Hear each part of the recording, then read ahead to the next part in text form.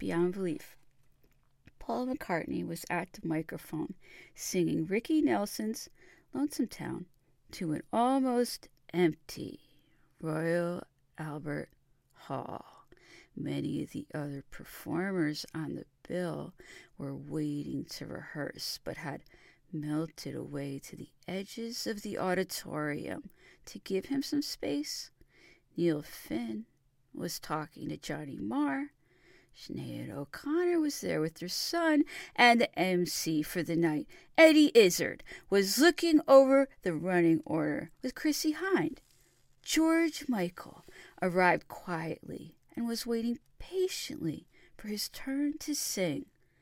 This was to be Paul's first public performance since the death of his wife Linda, almost a year earlier in 1998.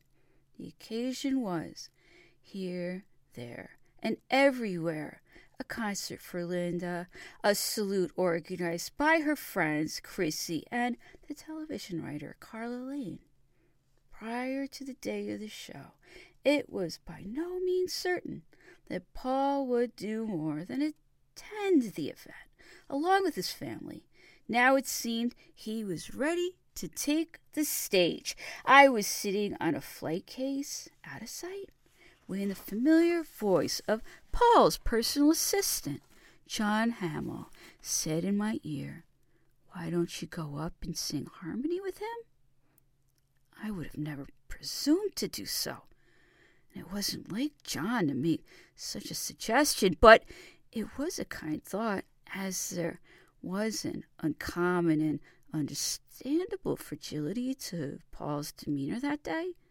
Lonesome Town came from Run Devil Run.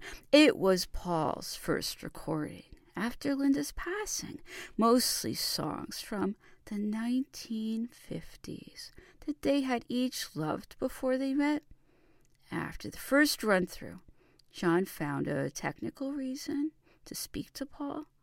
I saw them confer, and suddenly Paul was nodding in agreement and beckoning me from the shadows.